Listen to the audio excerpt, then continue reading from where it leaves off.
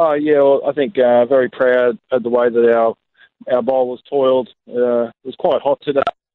The pitch was quite settled, and they batted really well in the early part of the day. So we knew when we came to the UAE against Pakistan that we'd have to work hard for our wickets, and it might take a long time of just really, good old-fashioned hard work as a bowling unit, and that's basically what transpired. And it was just a fantastic effort to get those 7 wickets for, I think it was around 62 runs to get them out.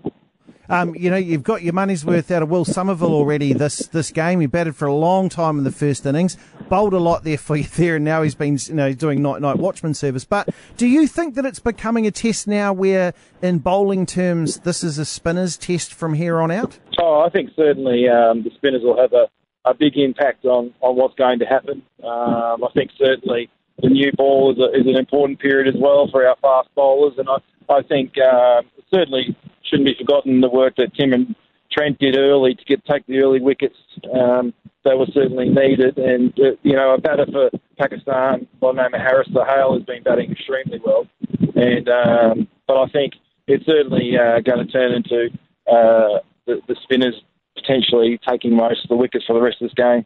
Well, Shane, this is the big question there for you. Resume at 26 for 2, still trailing by 48. What would be a good score to set Pakistan? Well, I think I don't think we need to get too far ahead of ourselves yet. I think what's going to be really important is the first 2 hours of the day's play.